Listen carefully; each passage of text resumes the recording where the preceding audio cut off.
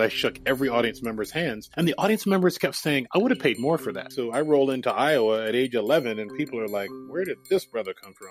Here I am in my early 20s with Caesar's Palace licensing an idea that I created, and I caught the bug, man. As an entrepreneur, it makes you responsible for your own success. There was nothing online, nothing like that. And so I built it. Leverage that network, because you can buy clicks, but you can't buy trust.